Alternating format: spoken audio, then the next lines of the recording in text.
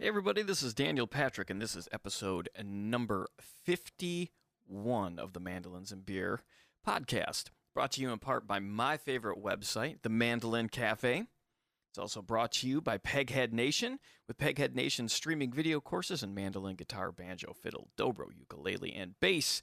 You'll learn bluegrass, old-time, and other styles from some of the most talented players and instructors in roots music. PegheadNation.com features a great lineup of mandolin instructors with courses including beginning mandolin and intermediate bluegrass mandolin, and also she's got a brand new bluegrass fingerboard series with Sharon Gilchrist, bluegrass mandolin jam favorites and the advancing mandolinist with Joe K. Walsh, Monroe-style mandolin with Mike Compton, melodic mandolin tunes with John Reichman, chord melody mandolin with Aaron Weinstein, Irish mandolin with Marla Feibisch, and theory for mandolin and fiddle with Chad Manning. Courses include high-quality multi-angle video lessons, downloadable notation and tab, play-along tracks, and plenty of tunes and songs to play. Join any of Peghead Nation's video courses now and get your first month free. Just go to pegheadnation.com and use the promo code MandolinBeer at checkout. Not sure if you heard that, but my new puppy, Reggie, just barked in the background there. He's adorable. Little golden retriever, 6-week-old. Anyway, it's also brought to you by Northfield Mandolins. Northfield, the next episode, part 2 of this, Adam talks a little bit about Northfield, and I love what Adrian and the folks at Northfield are doing, and you should go to their website and check it out. It's beautiful. It talks about all the process, the story behind it. He also did an episode you should check out. Northfield Mandolins, thank you for sponsoring. Let's build more than a mandolin together. Thank you guys for tuning in. Once again, if you can, go to Mandolins and Beer on Facebook and Instagram and follow along. Be sure to hit subscribe, maybe leave a review here at the iTunes store. During the episode, Adam mentions that he's given lessons online. That's an incredible opportunity, and he doesn't have a website up at the moment, but you can go to mandolinsandbeer.com, and I'll have his email address there for you if you are interested in that. And who wouldn't be? The guy's a legend. I still can't believe that we're going on a year here. This year's gone so fast, and that I've been able to talk to so many of my heroes. And on top of that, the emails that I get from all you listeners out there really, really blow me away. This has been unbelievable. I can't believe it's been a year. I want to thank you all so much. And I got a great Patreon message, too, the other day. I'll read that next week from my Patreon page. So let's get into part 1 with Adam Steffey. And he just naturally, when editing this, I'm like, oh my gosh, where do I make it part 1 and part 2? He produces the best segue for it. So I can't wait for y'all to hear part 1. And I can't wait till next week when you get to hear part 2. And that wraps up a year of podcasting. Looking forward to year number 2. Cheers, everybody.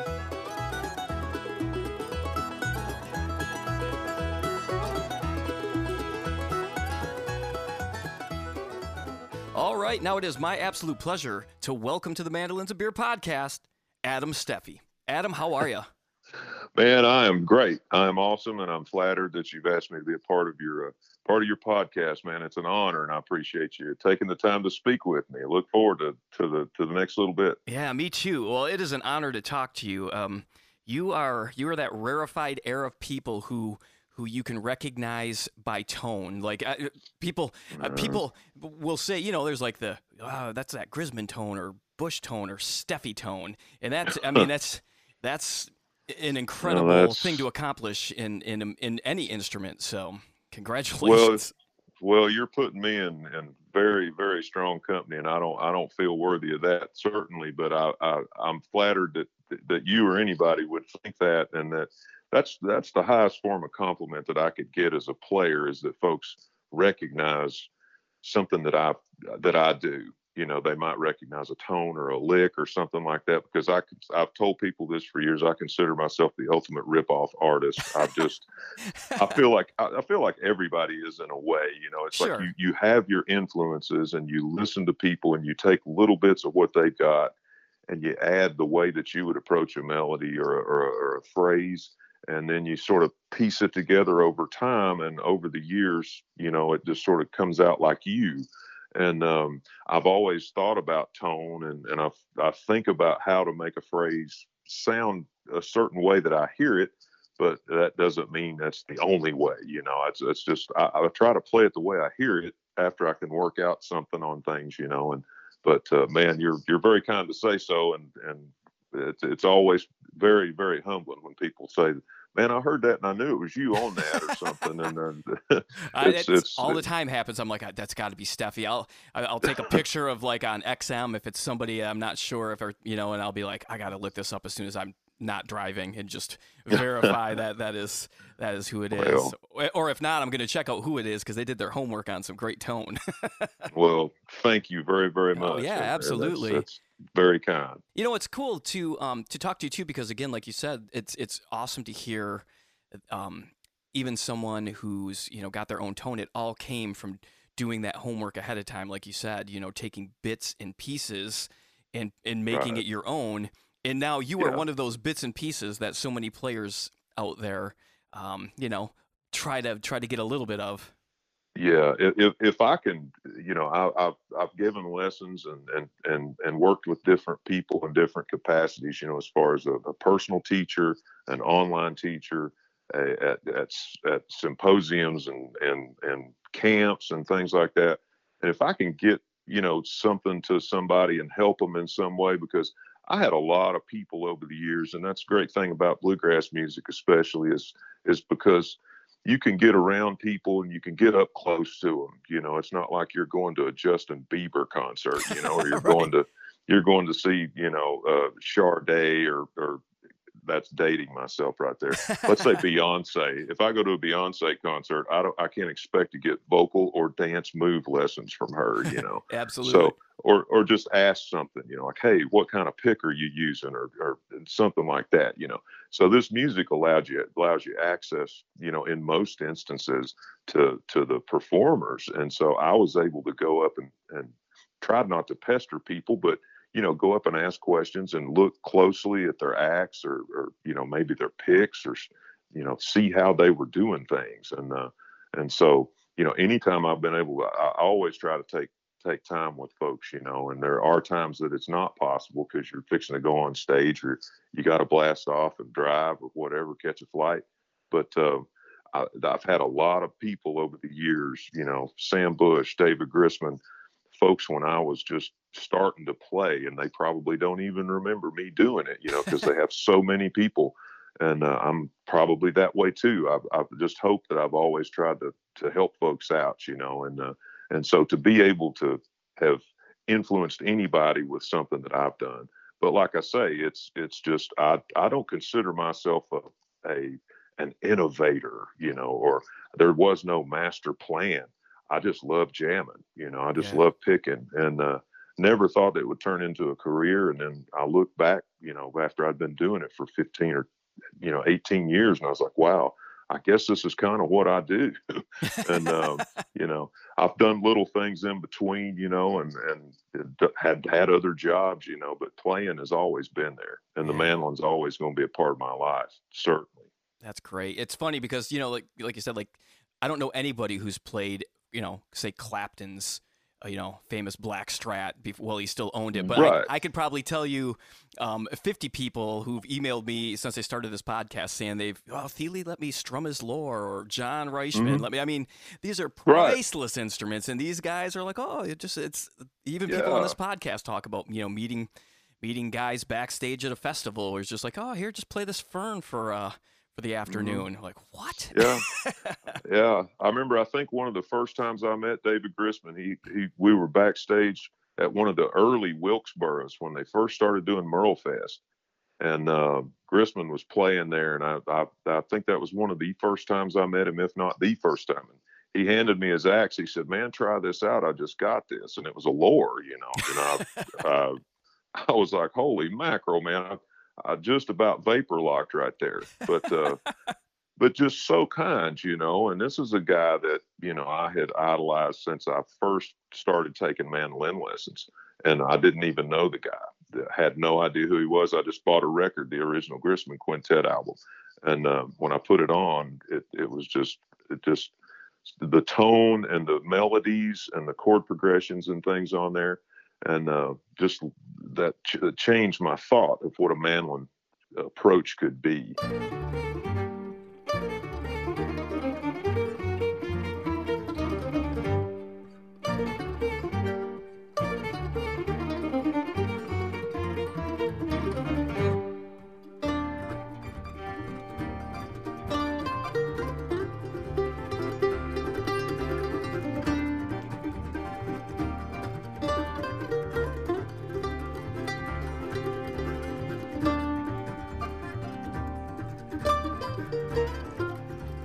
And I knew three, maybe four chords, but it had that kind of effect. And then here I am, and he's in front of me. First of all, I felt like I was 3 years old seeing,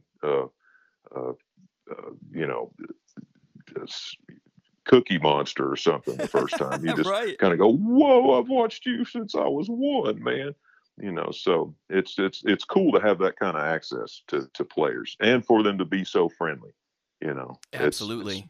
And that's something, man, I have found it's really funny because it's not just mandolins, but I find that I'm biased, of course, because the mandolin's my thing.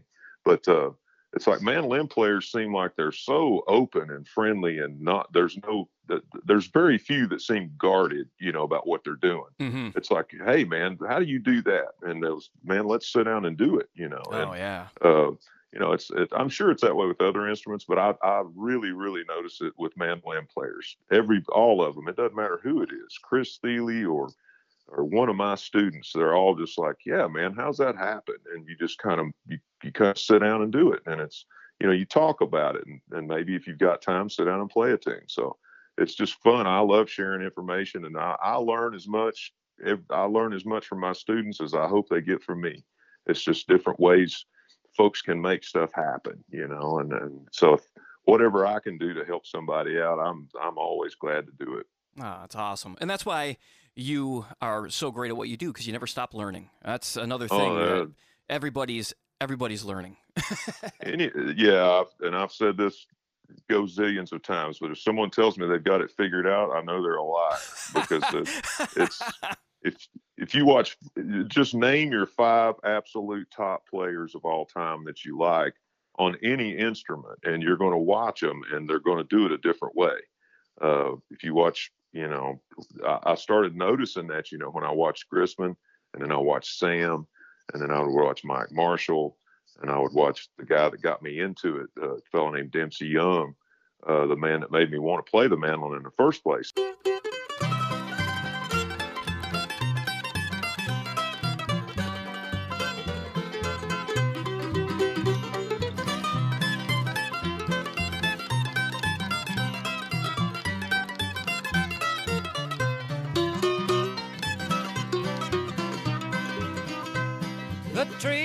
And everybody, all those guys, man, the right hand was different. The attack was different.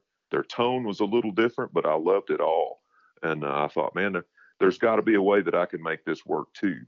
And it's a little unorthodox in certain aspects, but in other ways, it's, it just follows along and in a string of hopefully, stuff that might work a little bit. So the first question I want to ask you is what you've been up to, because before we started this podcast, I think it was a January or February-ish, like the Mandolin Cafe is a sponsor, which is an honor for me because it's like my favorite website. I'm on it first thing in the morning. Me too. Yeah, that's awesome. Scott's the best. Scott's the man, and he's been the man for a long, long time. And that website is that is the mandolin mecca right there. Absolutely. Like if you need information on it, not just bluegrass, anything mandolin related, and it's so accessible to everybody. And the classifieds are great, and the forums are great, and it's so professionally done, and it's an honor. It's to know those folks out there. And Scott's just always good with his time, just like I was talking about mandolin players. He has been a huge help to me during this. And so, Yeah. Hey, Scott, he listens too. So how's it going, buddy? Oh, groovy. Scott, big endorsement, baby. Yeah, that's so great. So, Love it. anyway, speaking of the forum, there was a Hmm. subject on the forum, like, well, kind of like, where'd Adam Steffey go? I think Adam's disappeared. That might be exaggerating a bit, but there was like, what's going on? So, Yeah. what is going on, Adam? Well, obviously this year has been strange for everyone, and you know, I had been playing for the last throughout 2019. I was with a group called Volume 5.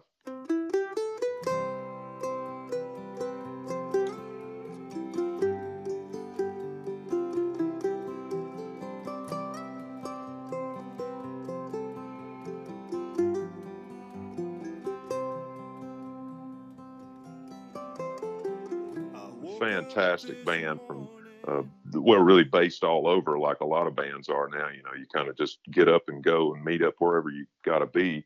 Very few bands are all based in the same town these days. It's kind of scattered about. So I've been working with those guys, and then at the end of the year, I left the group, and I wasn't sure if I was going to keep on playing or sort of take some time away from it. I felt like I was smoked, to Mm-hmm. be honest. I was like, I've run and run and run, and I get to looking at it, and I'm like, I've done this for 35 years nearly, travel around and play and do this, and so I was sort of in this limbo land, and I thought, well, I'm just gonna, and then bang, here's COVID, Right. this whole thing that's just changed everybody's, in some way or another has been affected by this, not just locally, but globally, not just nationally, but globally. So, right about the time this was all happening, uh, there's some things that have been going on that the folks will,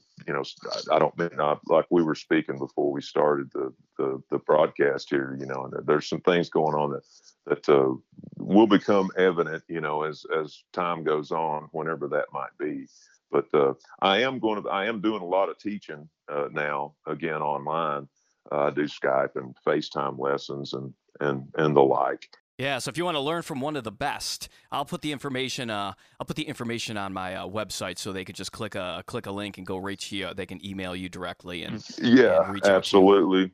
Never hesitate to contact me, and I've been doing a lot of that, and I'm hopefully going to be getting in and starting on another solo recording in the next probably next month or two, couple of months, something like that.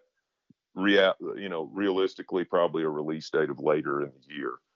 If not, probably at the end of the year, around Christmas time, maybe. Hopefully around Thanksgiving, but I'm not sure. But it's all just according.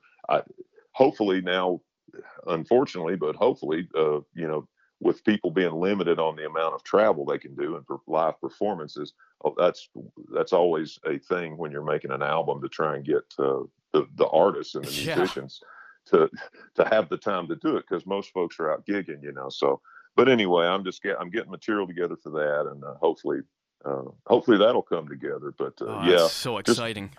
doing a lot of rehearsing and things like that with some folks, and so it's just a trying to, I think, like a lot of people that are players in any genre, you're trying to stay.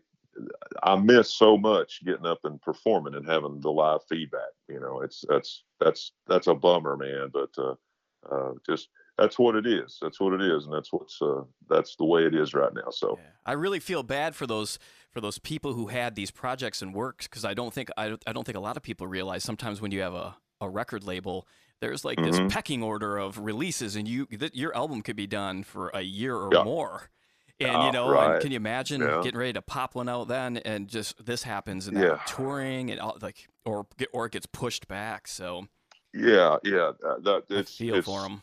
such a there's so much. It's just any, well, not just music, but really all entertainment has been put on, basically not hold but stop. I mean, it's just, there's a few little things starting to happen around, but as far as like full blown festivals and things like that, the majority of them have just rescheduled till next year. We'll see what happens, but it's a bummer, For because man, sure. there's nothing. People know this time of year, man, I feel weird when it gets to be the weekend and I'm not on stage sweating somewhere. But I hope things will get better, and I know everybody does. Everybody does, and so yeah, I'm in Galax, Virginia. That's where I live now, and so there's all these pickers around here, and there's all kinds of jamming still going on, and that gives you a release.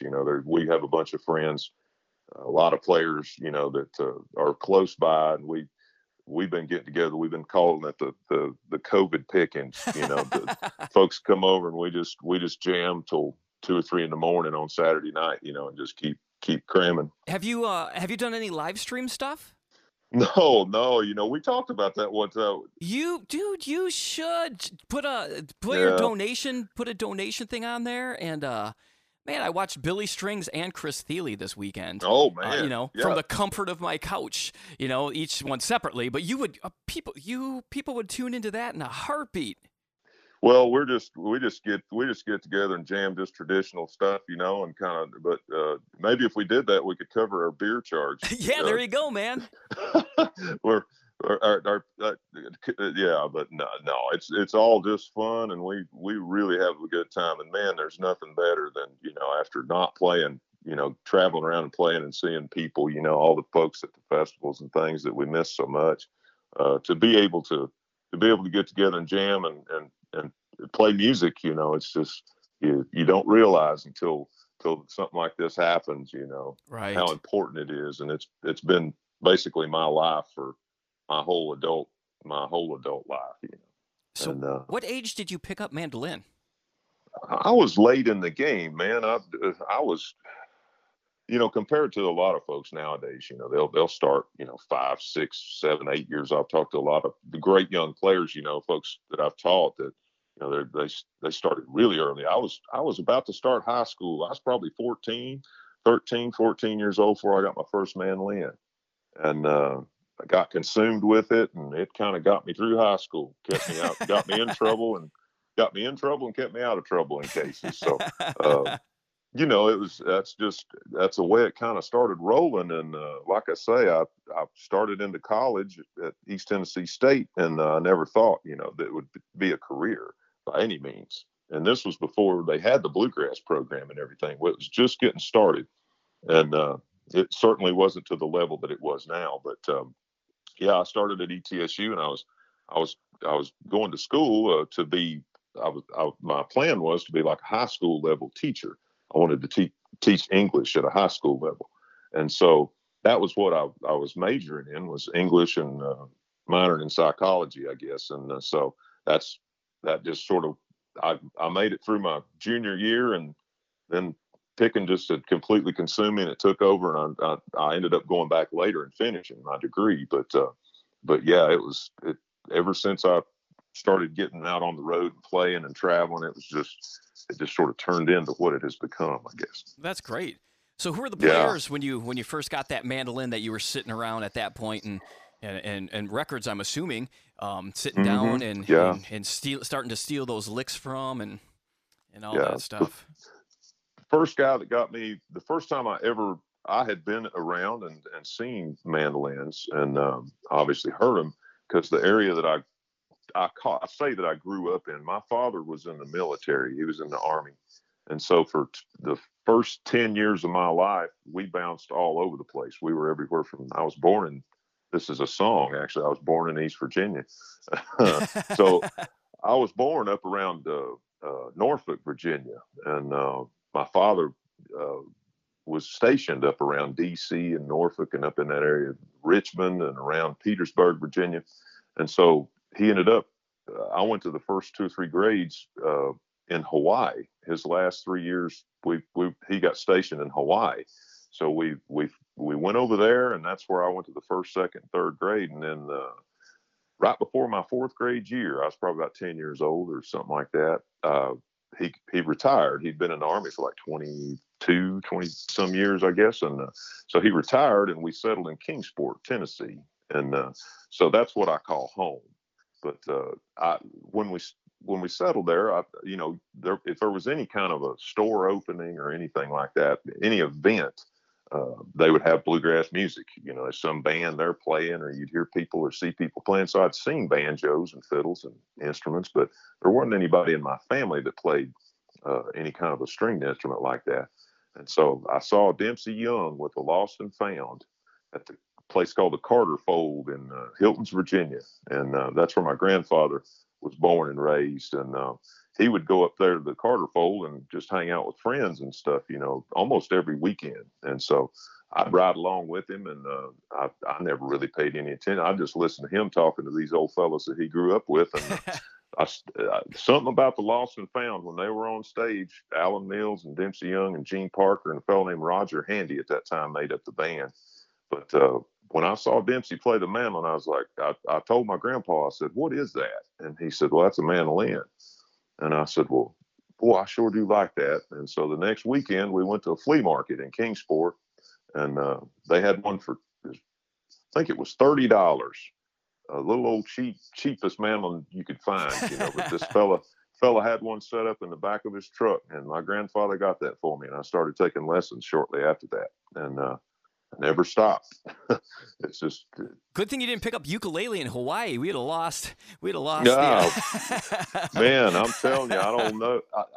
Like I say, it's just for some reason the Lord impressed on me about it. It was like, man, the mandolin. Because, most people wanted to play electric guitar. Like I said, I was probably 12, 13 years old before I really paid attention to it. Mm-hmm. And everybody in school with me, they just, all I was listening to at the time was like Leonard Skinner and Stevie Ray Vaughan and, yeah. anything like that. Like I had this, I've told this story before too, but I had this huge picture of Kiss on the wall, the biggest nice. poster I could find, and here they are in all their outfits and all this. So heavy metal kind of stuff was my thing. What was considered heavy metal at that time. That's great, man. I would have never guessed in a million years. Yeah, and so why the mandolin caught my ear, the smallest little instrument, and I'm the biggest man in the room about anywhere I go. So it's like, man, what's going on with that? But that's just the way it was, and that's what sort of caught my ear. And man, I'm not one of these guys. It seems like every band I've played with, most of the singers and players in the group play other instruments, but the mandolin is the only thing I play. I know some chords on the guitar, but like G, C, D, E minor, maybe an A, the Mac Wiseman A, or something. But I can't, as far as play, you wouldn't want me to play rhythm behind you working on the mandolin because no, I always go back to chopping. So yeah. If I play a bass, if I pick up an upright bass and I'm just goofing around, I end up on the offbeat. So that ain't no help. But, you just go right back to home for yourself. Yeah, I got nothing else, man. I played trombone. The only thing I played is trombone. I played the trombone in the school band all through grade school and high school, and was in the marching band and all that kind of thing. So between that and the mandolin, that was my music. And mandolin obviously was what I stuck with. I ain't played trombone since. I need to put that on a new record. Oh, that's for sure. Man, you talk about a train wreck, baby. That would be it. That's what we should have said when you were. What have you been up to? Just you've given up mandolin and you're putting out an all trombone album. It's all brass. Yeah. Trombone Biggie Steph. Instead of trombone Shorty, it'd be trombone Biggie. But that's something I ain't touched since I graduated high school. But man, that was something that my band director was awesome because he would let me get out from my study hall and come down and I'd practice my mandolin. I'd get in a practice room and practice, so it gave me an extra time. And then as soon as I got home, I'd play again.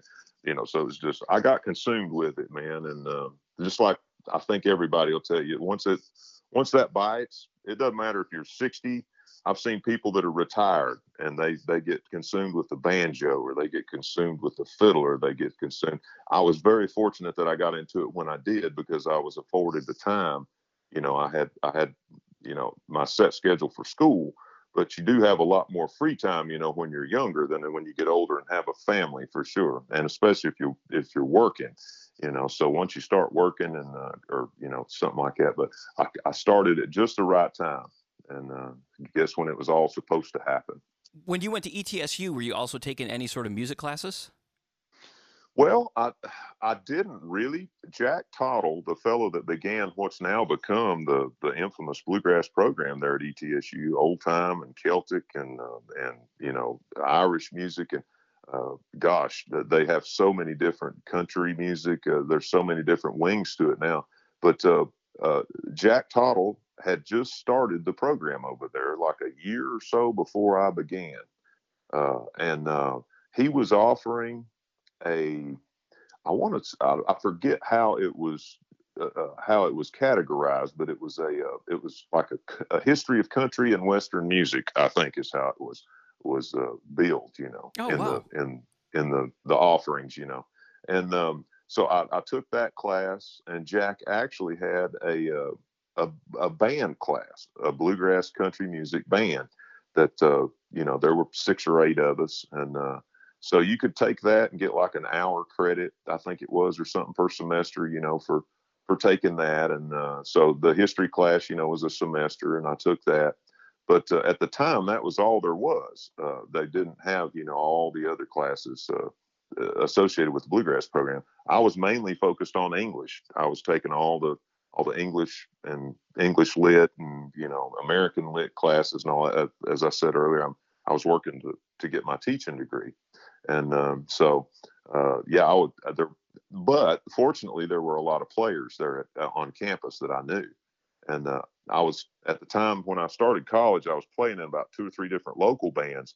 So I was rehearsing 1 or 2 nights a week with all these local groups, and then every weekend I had somewhere I was playing. Usually Friday, Saturday, Thursday, Friday, Saturday.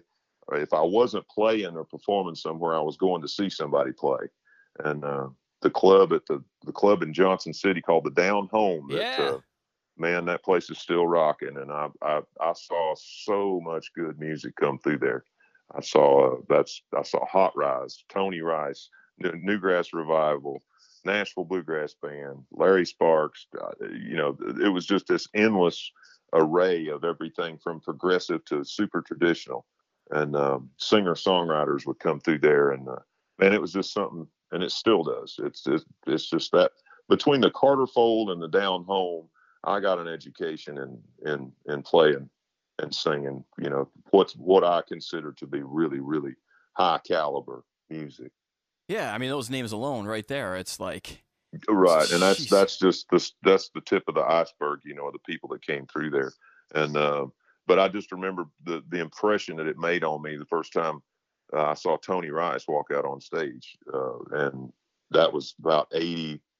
He had just put the unit together with Jimmy Gaudreau, Wyatt, and Mark Schatz, and I'll never forget it. He walked out, just pumped a G run, and then they kicked off Blue Railroad Train, and I just that's another one of those.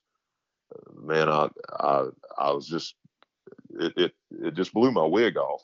Just it's still man, it makes me chill bump thinking about that, man. I got chills right now of you just thinking of that. That's one of those things, man, because the Down Home is it seats. I think the maximum capacity is about 175 legally, but there were probably somewhere just short of 384 in there that night, and man, it was unreal. It really was unreal. And I told Tony about that later on. I'm like, man, you have no idea the effect, that and your music had on me over the years.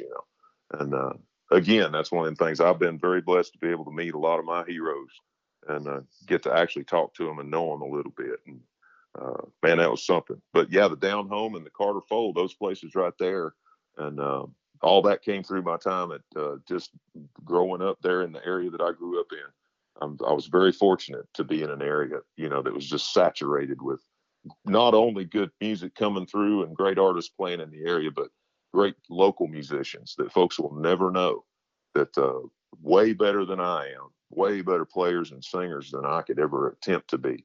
But they just they wanted to play and stay home, But just being surrounded by such good music all the time, and the great albums that obviously come out all the time, even now. But back then there was just seemed like there was a real, just a man, the late 70s, early 80s through the 80s, and when I was really, really, soaking everything up, and then started playing in the late 80s out on the road myself. So uh, I was very blessed. What did it look like for your woodshedding when you're starting to develop your and refine your playing skills in those when you're sitting down and playing all that time. I always find that really intriguing, like the stuff that you would have been working on, or what was, did you have like a process or anything like that, or how did you do it?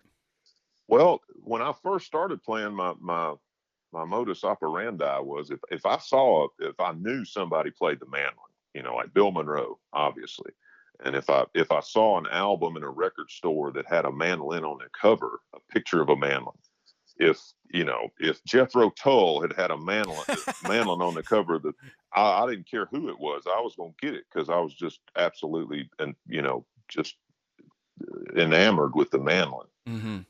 And so I would just buy albums, people that I knew, people that I didn't know. And as I started playing and get to know people, that played locally, I would ask, well, who's who's your favorite on this instrument or that instrument? And I would find those albums like Ricky Skaggs with Boone Creek. I'd get Ralph Stanley albums. I'd get Doyle Lawson had just put Quicksilver together at the time.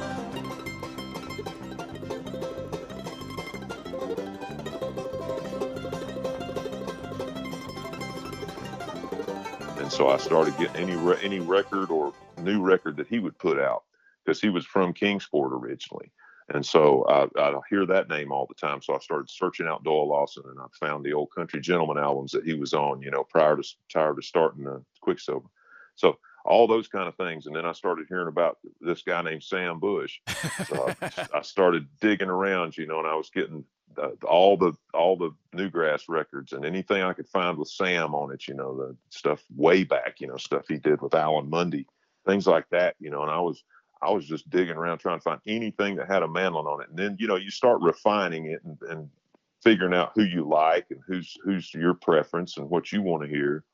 And, then I started hearing, I happened upon that original quintet album that David Grisman put out. And that sort of changed everything. And I've been fortunate to get to know David a little bit over the years. And I always love my time with him, because he is so gracious and cordial, and just the influence that record had on me, because I'd heard Tony already through his work with J.D. Crowe, and I got that 0044 album, and that sort of redirected my thinking on bluegrass, and but then I was hearing this tone that Grisman was doing and these melodies that he was doing, and when I saw that Tony was on it, and I saw those, like I said, it had two mandolins on the cover. Right. So I was like, well, Todd Phillips was playing mandolin with Grisman on that. And I was like, well, this can't be bad. It's got two mandolins and Tony Rice on it,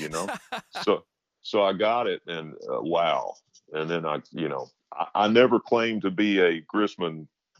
I can't play that stuff, and I tried to learn the melodies, and I learned them as best I could. I didn't even know what the chords were, but Right. I would sit and try and figure out, just on an LP, I would just wear needles out, trying to learn this stuff, and so, but those folks, and the process was, I would just sit and put a record on, listen and listen and listen and listen and listen to a song over and over and over, and then I would try and figure it out. And whether it was off of a J.D. Crowe record or a Grisman record or a Bill Monroe album, or I was the bluegrass albums started coming out, with Doyle and Tony and JD and Bobby Hicks. And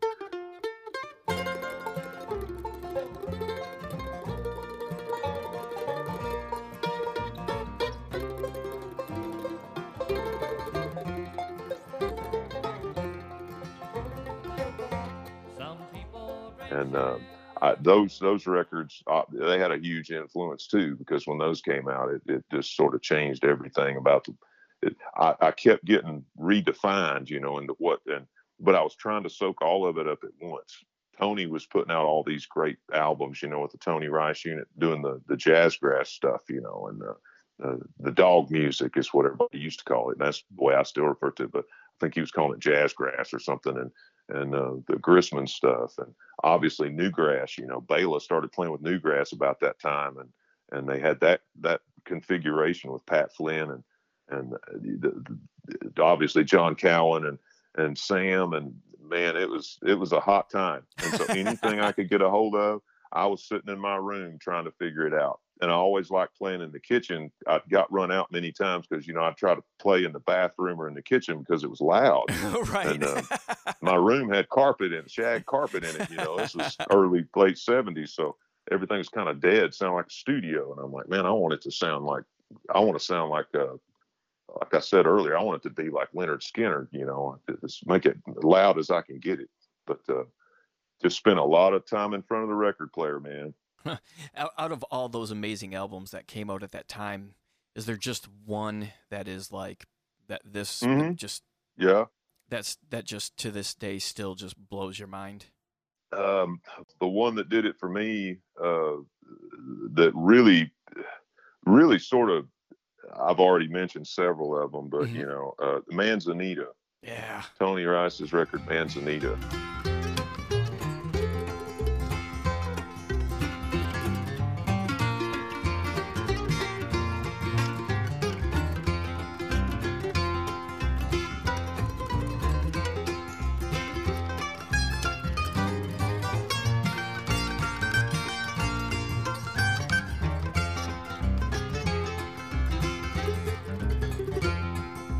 Something about that record that people, you know, a lot of people have talked about it, but it took me a while. I'm slow, man. I'm thick in the head. But it honestly took me, it took a buddy of mine to tell me, you know, I don't like that record because he didn't have no banjo on there. Right. And I said, man, what do you mean there's banjo all over it? And then I got to thinking, and I'm like, no, Adam, you're a dumbass. There's no banjo on that record. But it just gave, you know, and I love the banjo. Believe me, there's nothing I would rather do than play rhythm anyway, period. I don't care if I ever take another solo. I just love playing rhythm with a good bass and a guitar, man. That's just, I love it. And, but banjo is, if I could play one other thing, it would either be steel guitar or banjo. And, but it didn't dawn on me. You know, I got it. I looked at the picture on the back and I said, well, there's Sam Bush and there's Ricky Skaggs and there's, you know, Grissman's on this thing. So, man, there's liable to be 3 mandolin players on this. So, man, I love Tony Rice because he loves the mandolin, seems like, you know. And so, so anyway, I got that record and it just, yeah, that's the one record probably that if I could only have one. And everybody's got their own thing, you know, and they're whatever. But that record to me, and well, there's tons of other ones, but the Desert Island record for me would probably be Manzanita by Tony Rice. Yeah, I guess I forget all the time there's no banjo. Like you just saying that just reminds me because it just sounds, it's perfect.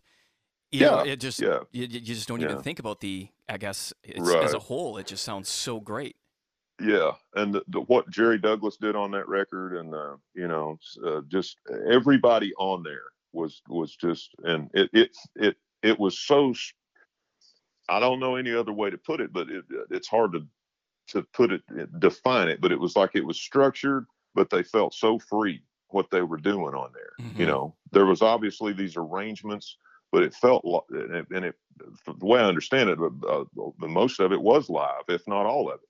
They just did a track, you know, and said, hey, man, that felt good. And man, it's just felt so good and so live. And everybody just played so free on it, you know, and those have become standard solos. If you play, you know, if you're playing a song off there that Sam's playing mandolin on, you take that solo. That's the way you do it, you know. And it's just, if you veer off of it too much, you know, somebody's going to throw a red flag. That's right. You're going to be somebody's looking down their nose at you. Sorry, you owe the Manzanita Union $50. Yeah. And it's going to cost you 25 yards for a mandolin infraction. That's right. Oh, so you're at ETSU with the intention of becoming a high school teacher. How do you find yourself playing mandolin professionally?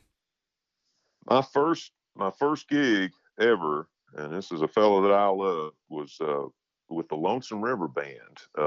Tim Austin was playing guitar, and a fellow named Jeff Midkiff, who's a terrific mandolin player, still terrific. You know, he's just I can't say, he's just massive mandolin player.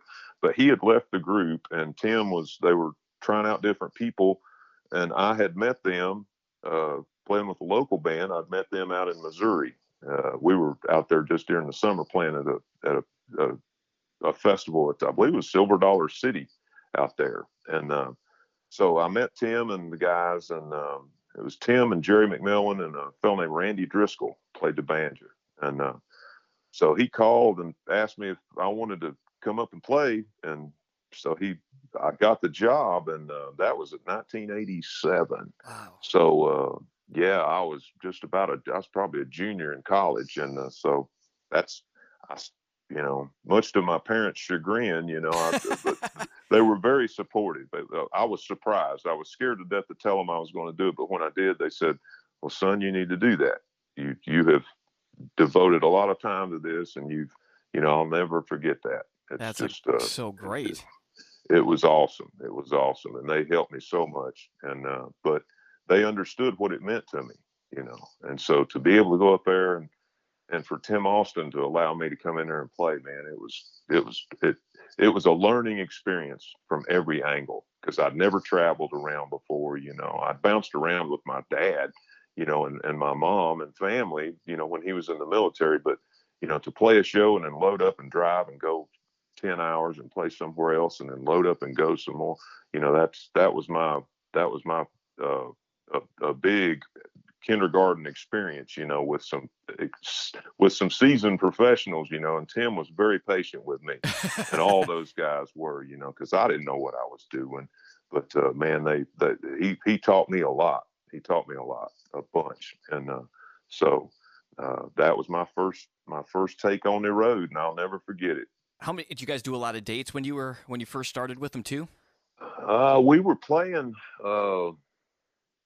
We weren't just ripping the road down, mm-hmm. but to me it seemed like we were doing just enough, and it was we stayed busy enough. Obviously through December and January and February there ain't a whole lot going on, but yeah, in the summertime, spring and summer, we worked quite a bit, yeah, and all over the place. So it was eye opening and fun and everything you would want when you're about 19 or 20 years old. How were you guys getting around back then? When I first started playing with them, Tim had just got a bus oh, wow. from it was a 50s model. It's an old GM 4104 bus, 35-foot bus, and straight drive, the whole bit, man. And it used to belong to the Bluegrass Cardinals. He got it from his buddy David Parmley. David and Don Parmley had the Bluegrass Cardinals, and they lived right there in Ferrum, Virginia, which is where the Lonesome River Band at that time was based out of. And so, man, I got to ride on that bus, and I thought, yes, sir, this is how I was, as the kids say, I was pimping.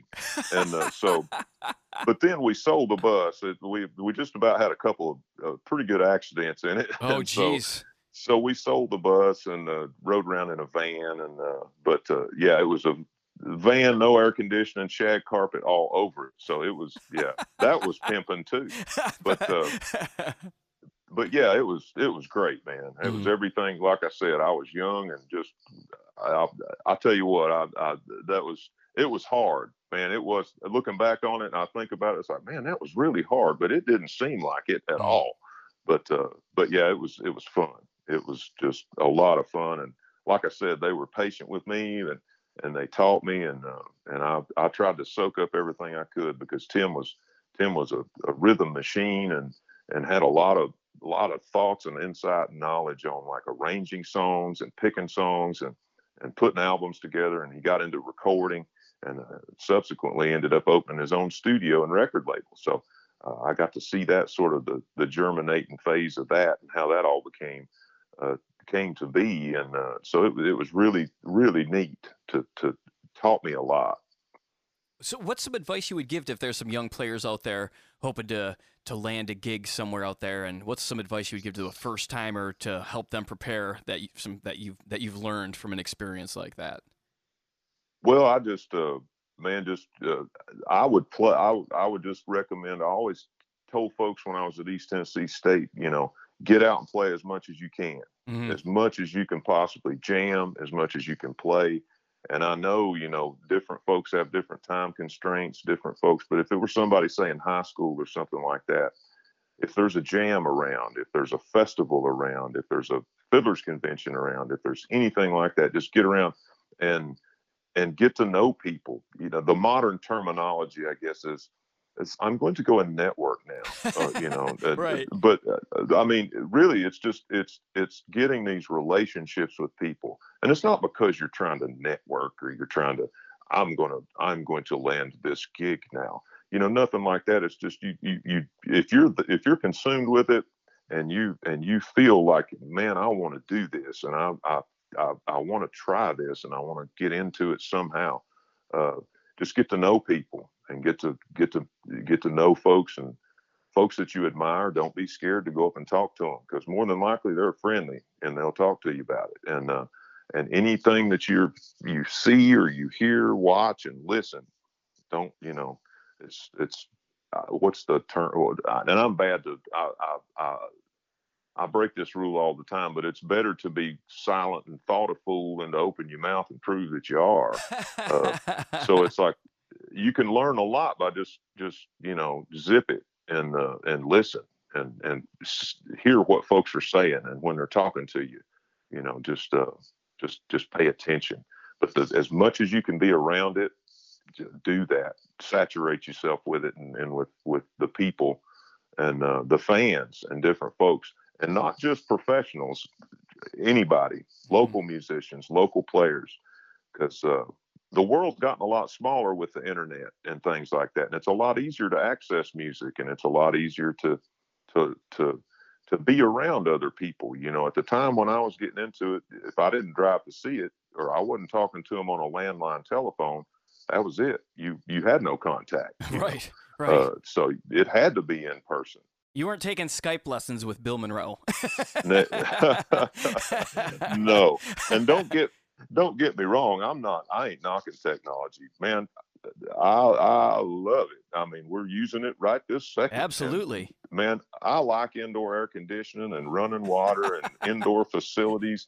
I love it, and I utilize it to its maximum. But I love technology, but I'm just saying, at the time, that's all I had. But still, if you can get to people, if you can get out and with people and play live shows and get around as many folks as you can, and not in an overbearing way, but just, and folks see that and they remember that. And, it's like, hey, that's that guy that plays. He's from over here in Columbus, Ohio, man. I remember seeing him up there. Or, hey, that's that young lady that plays the dobro, and she's awesome. I remember seeing her over here in Charlotte, North Carolina. You start putting faces with their playing and their name and things like that. So, you just get out there and play. Nice. And do it because you love it, not because you have to. I was real fortunate that I didn't have anybody beating me over the head saying, get in there and practice, get in there and play. You got a show this weekend. You need to get after it. It wasn't nothing like that. I could not wait, and I still cannot wait. It's like, man, I'm ready to play. Yeah. And it's time, man. It's time. So, and how long were you in Lonesome River Band for? I was in the Lonesome River Band for a year, right at a year. And then I went back. I decided, I'm this close to finishing up my degree. And I was, like I said, I was probably a sophomore, junior. I forget exactly how many credit hours I had, at the time. But it was along about in there that I just went back to working part-time and going back to school. I was still playing. We eventually put together a group called Dusty Miller. And with that group, Tim Stafford and I and Barry Bales were playing together. And just fast forwarding through playing with Dusty Miller, we had that group for a couple of years. That's when we got to know Allison Krauss. Well, that sure seems like a great place to leave it there. Part one. Whew. Man, I'm still pinching myself that I got to have this conversation, and it just gets better. the next episode next week. So thanks, y'all. What you're hearing in the background right here is that band Dusty Miller that Adam was talking about. You can find it on YouTube. If you go out there looking around, just type in Dusty Miller and Adam Steffey, and you'll find a version of it out there to listen to. I don't believe it's available anywhere else. So, talk to y'all next week for part 2 with Adam Steffey.